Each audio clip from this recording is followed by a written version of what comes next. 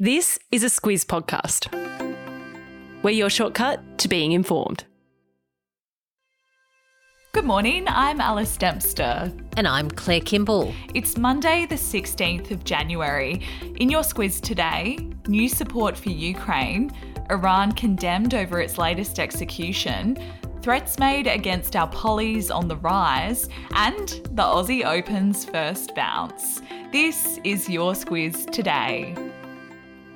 Russia's launched a fresh wave of missile attacks across Ukraine over the weekend. Explosions were reported in the major cities of Kiev, Kharkiv, Lviv and Odessa on Saturday, and at least 12 civilians died and 73 were injured when a 9-storey apartment building was hit, Claire. Yeah, that attack was on an apartment building in the eastern city of Dnipro. It left rescue teams working to extract survivors from the rubble in the darkness of the very cold weather overnight. Local officials say that many of those buried sent text messages asking for help, and Ukrainian President Volodymyr Zelensky has vowed in an address to fight for every person and every life. That city of Dnipro was just one that was targeted this weekend, as you say, Alice, and reports say that what happened across Ukraine are the worst strikes in months. Yeah, that's prompted Zelensky to ask Western allies to supply Ukraine with heavier weapons. He said that would help prevent Russian attacks on civilians in future. Western nations like Australia have already provided a lot of help since the start of the war, but so far they've resisted sending heavy weaponry. Yeah, and Western nations, of course, have been a bit resistant because they're walking a very fine line when it comes to aggravating Russia. But there are signs that that approach might be changing. Yesterday, UK Prime Minister Rishi Sunak promised to send what's called the Challenger 2 battle tanks. There are British military claims that they've never experienced a loss at the hands of the enemy when they've used those tanks. And also they're looking at sending more artillery systems to Ukraine. Experts say that that would be a really big advance for Ukraine's defence, and the idea is that there could be even more heavy weapons coming from other nations. Yeah, predictably Russia isn't too happy with this announcement though. The Foreign Ministry spokeswoman Maria Zakharova said that weapons supplies are legitimate targets for Russian strikes. And meanwhile, Russian forces say they've taken control of the small eastern Ukrainian town of Soledar, which we mentioned last week. But that's been disputed by Ukrainian authorities. They've called Russia's claims information noise. Claire, the Iranian regime has been criticised by the United Kingdom after it was confirmed that a dual British-Iranian citizen named Alireza Akbari had been executed. So he's a former consultant for the Iranian government on nuclear talks with the West, so he's not a nobody. He was also Iran's former deputy finance minister, but in 2019 he was arrested and convicted of spying for the United Kingdom. It isn't related to those protests of the last few months and those executions of demonstrators that we've mentioned a few times. In fact, last weekend there were 2 protesters who were executed, and that has led to calls internationally for the regime to just stop. And in response to Akbari's execution specifically, the UK has imposed sanctions on Iran's prosecutor general. It says it will hold the regime to account for its appalling human rights violations.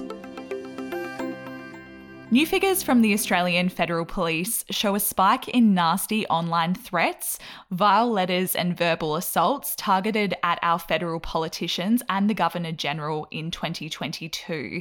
Our pollies have always been in the firing line for sledging, but the AFP says the nature of the threats are serious and the number made against them has tripled in the last 3 years. Yeah, in total, the AFP recorded 548 reports of harassment, nuisance and other threats against our MPs and senators and the GG. And in response, the AFP is dedicating more resources to protecting them. That surge, they say, is down to an increase in the far-right extremism and also conspiracy movements that were supercharged by the pandemic.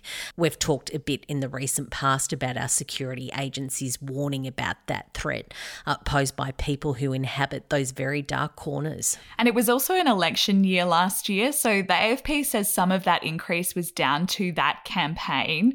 And as you say, Claire, the federal police are doing more, but experts say it's challenging. One expert said the trick is to pick through the noise to identify the small number of people who might follow through on their threats. One of the questions we get all the time here at the Squiz is, how do we manage to get enough sleep, what with the early mornings, and depending on the news of the day, the late finishes? And a new study has undermined our arrangement to catch up on sleep on the weekends, which is bad news for me, Claire. And look, bad news for anyone who's a busy person and they don't get enough sleep through the week. And just like that, you think you can actually catch up on the weekend, but apparently that won't do the trick. It's called sleep debt, and to get over it, just for 1 hour that you miss, you need 4 consistent nights of good sleep to fully recover. So they say think very deeply about whether you should stay up late and miss that sleep. If that all seems a bit too much, other experts say don't stress though. Just try to sleep at the same time each night and make an effort to get as much as you need each night. So that simplifies things a little bit. Just sleep, it's good. And getting more sleep is a worthy goal, but it's hard when Melbourne plays host to the best tennis players in the world. Claire, the Australian Open starts this morning for a fortnight of hard-fought competition, but so far a lot of the attention has been on who isn't playing. Yeah, that's right. So in the last 12 months, of course, there's been a bit of a turning of the page on the game stars. We've got Roger Federer and Serena Williams and Ash Barty all retiring. And when it comes to injuries for this tournament, the men's world number 1, Carlos Alcaraz, is out. Also, Aussie Isla Tomljanovic, she also said that she's got an injury that she can't overcome. Another big name, Naomi Osaka, last week she said that she's taking some time out as she prepares to become a mum.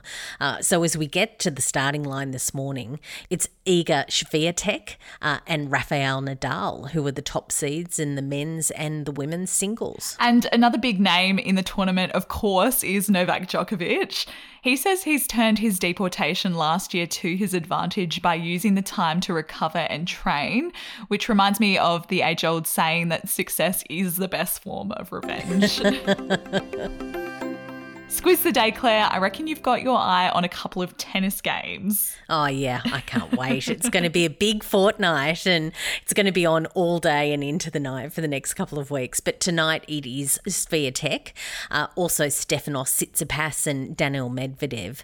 They're games that I'll be trying to watch. Brilliant. And if you want a change of pace altogether, the Critics' Choice Awards are on this morning in LA, so you might like to put some time aside for some red carpet gallery viewing. And that's it from us today. Thank you for listening. If you like what we do, make sure you tell your people about us and leave us a review in your podcasting app. It really helps us to grow and we're grateful for every recommendation.